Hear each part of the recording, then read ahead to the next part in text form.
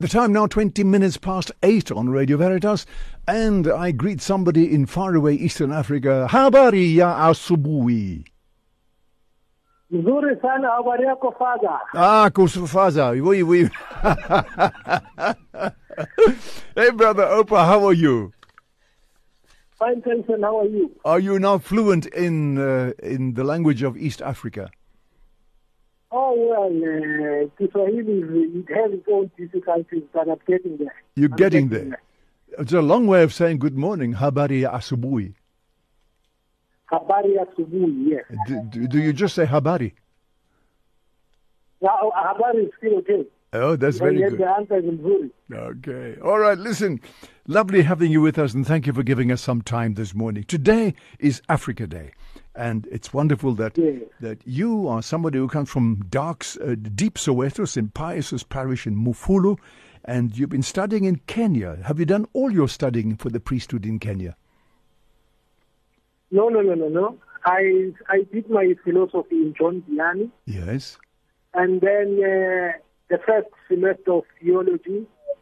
And then the Archbishop decided that he wanted to explore more. Right. So he sent us to Nairobi to study our theology. Okay. At the present, I'm doing my fourth year in theology. I'm about to finish it, my last year actually here in East Africa. So, yeah. Okay. How many of you are there from Johannesburg? We are four. Four of you? We are four. It's the four of us in the same class for the same year. Okay. And where are you studying? What's the name of the university or the seminary? Oh, Tangaza. University College. Right, Tangaza. In Nairobi, in Langata. Yes, okay. Well, that's I've been there. I visited those places. I was very impressed with Tangaza, I must say. It's a very beautiful place. Oh, yes, it is. Very good. And And the diversity is just electrifying, Father. And good lecturers there too. Oh, yes. And your confreres also. Some of them are lecturing us there. That's right. I was very impressed with their library. You've got a very good library there too. Oh, yes. There are two, actually. Yes, that's right. There are two. There's this old one and then another new one. That's right, yes. Buildings. All right, so... Well, it was a theological first. Yes. And with a small library. Now they have built another block with this cooperative studies. And now they have another library. It's bigger and it's better. Okay. All right, now, Brother Oupa, you in your last year of study there now. You're presently in Tanzania, if I understand correctly. Yes, I'm here for pastoral work. For how? About 3 months before I go and complete and continue with the last part of my theological studies. Okay, now whereabout are you in Tanzania? Oh, under Mountain Kilimanjaro, in a place called Mbogomo. Oh my goodness! In Kilimanjaro, it's called the area is called Kilimanjaro. Wow, and how do you manage the language-wise? Because everybody, I suppose, speaks Swahili. Oh, yes. Oh, it's very difficult, but, well, I've learned some Swahili from Kenya. Yeah. So at least that one is helping out a bit to try and manage life here. Right. But it's not very bad. There are people who speak English, so whenever I start, they are very prudent in correcting me. People are more than willing to teach Swahili to people who are non-speakers of Swahili. So I have found a family of Tanzanians who want to teach me, and I'm learning. Very good. All I know in Swahili is Hakuna Matata. Hakuna Matata, yes. Another one like that one is Hakuna Shida. Okay. No problem, it's the same. All right, okay. Brother Oupa, now, you come from Soweto. You studied in Pretoria. You studied also in Kenya. That's where you're presently studying, in Nairobi, at Tangaza. Yes. And you're now working in Tanzania. When you know, it's a unique experience to be able to be exposed to different countries in Africa. How today on Africa Day, I thought let's talk a little bit about comparing South Africa, Soweto, to the place where you are now and to Kenya. How would you compare all these places? Well, the first comparison, I'll just talk about the environment. Right. The environment here is lightly vegetated. If you have seen around in the news, the internet, and the rest. Right. It's lightly vegetated, and in South Africa we are very impoverished when it comes to that. Right. And the second thing is that people here are grounded, Father, in their traditional principles and the culture itself. It's very much part of their life. You still have to talk to the elders when you want something very important to be done, and when even a priest is also treated as an elder here. And given the situation of South Africa, we have transformed so much ourselves, given our social economic situation at the moment, and the way how we have changed. South Africa has its own kind of mixed culture, if you like. But people up here in Africa, they have kept most of what they had already inherited from their forefathers, like they say like that. Mm. Is there much influence of colonialism, Western civilization in places like Tanzania and Kenya? Well, in Kenya, yes. Yes. In Kenya, there is a lot of influence because you find that now even Swahili, the language itself, is being neglected in one way or another. It's a very common thing that you find a child maybe in church who cannot speak Swahili anymore or speak Kikuyu, one of the local languages in Kenya, because there are about 40 of them, I think, local languages, according to the tribes that are there. Right. So you find that there's a lot of influence, really, of colonialism, and even the way it is changing, it's starting to look a bit like even South Africa. Right, okay. That's Kenya. Okay. But that's a different thing from Tanzania, because in Tanzania now you find that people are still trying to stay with their own cultural background and the way of doing things. Right. Do they have a different kind of dress that people wear in that part of the world? Oh, yes.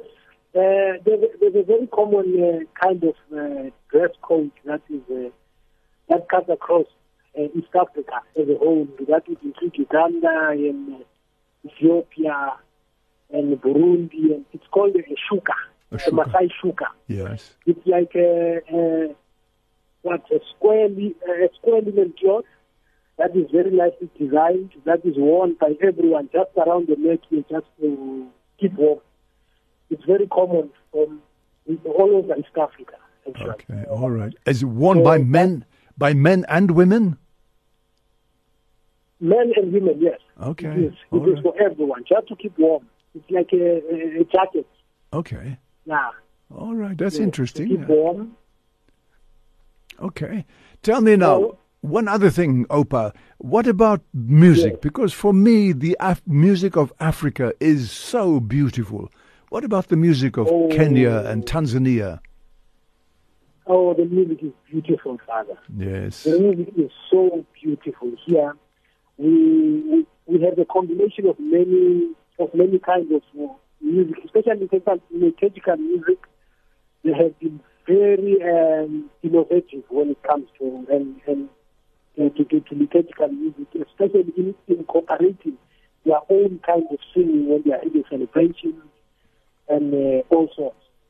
So we have in liturgical music, we have a very specific way of teaching the notation, the melody that were done for Swahili songs specifically.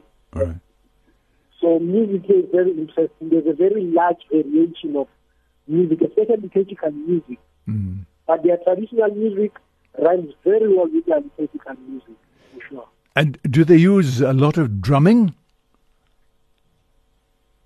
In some parts, they use a lot of drumming. As I was saying about Kenya and this Western influence, they are starting to use now even the keyboards and the pianos in the church. Right. But it's not really if you want an experience of some nice traditional music, whether it be liturgy or just a social call, you have got to go to places like villages or somewhere out of town, or a place where there are suburbs.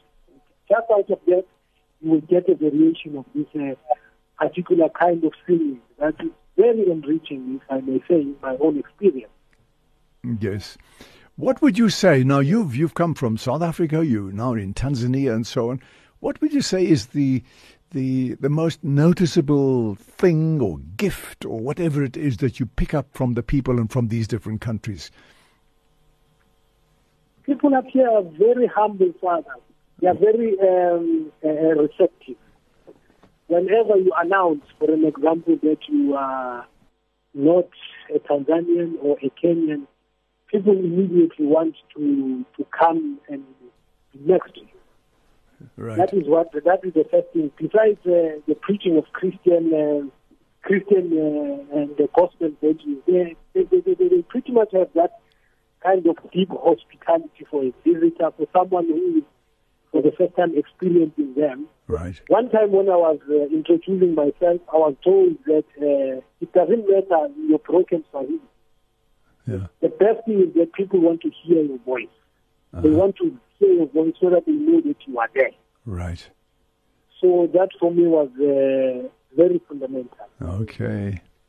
Tell me, Oupa, another thing I wanted to ask was, in South Africa, we've got also a wonderful, rich tradition of music here. Do you find a lot of South African traditional music being played in places like Kenya and Tanzania? Oh, yeah, that much you do find. You do? But they have old music, and sometimes I feel like as a South African, what are they playing for who?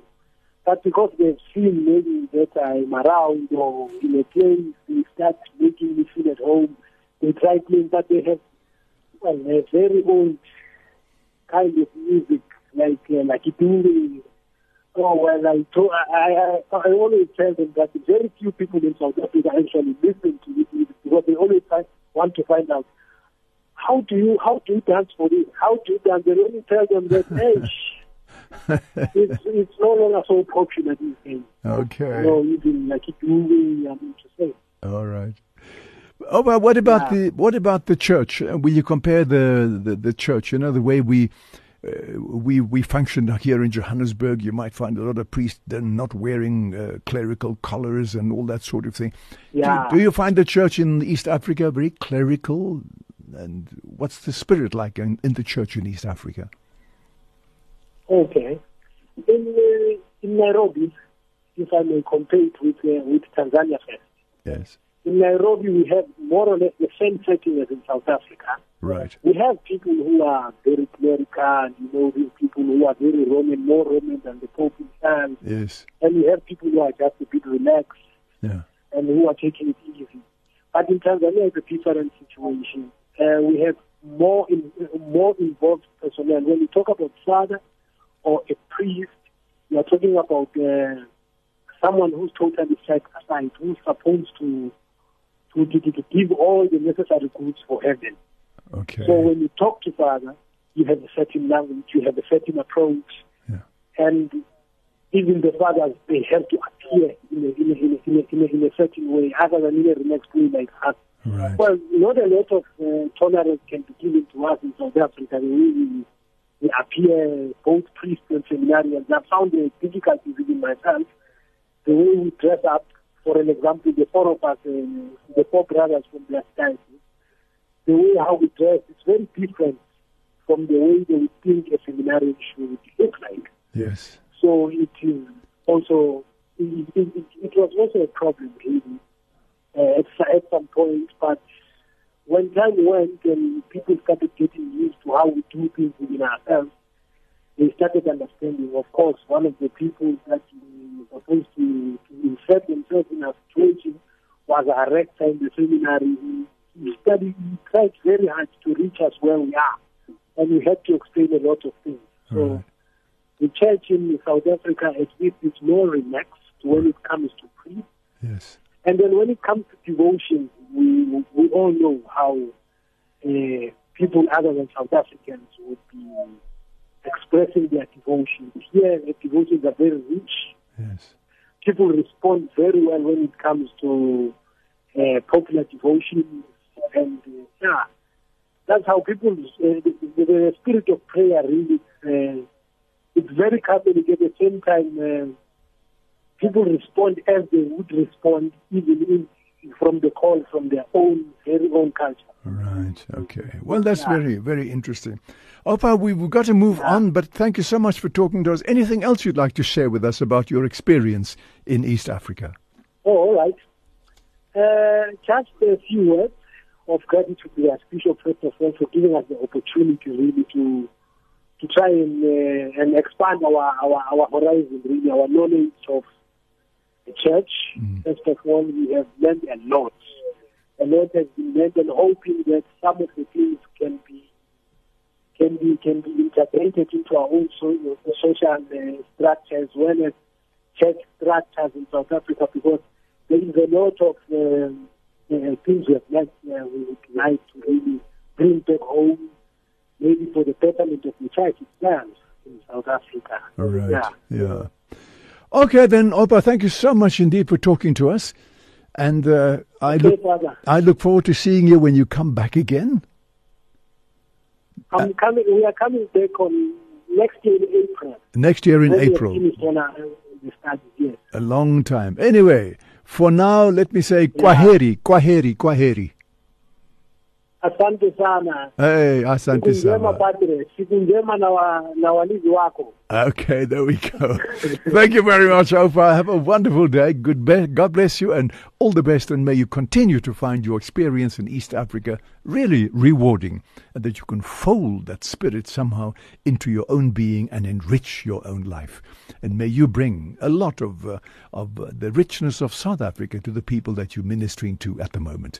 Goodbye, and God bless you, and thank you very much. Okay. Thank you so much. Thank you so much indeed. That was Brother Oupa Matseke, who comes from St. Pius' parish here in Mufulu, and I hope that there were some people in that parish listening now, and hopefully are very happy and encouraged to hear the voice of their Brother Oupa from St. Pius' parish.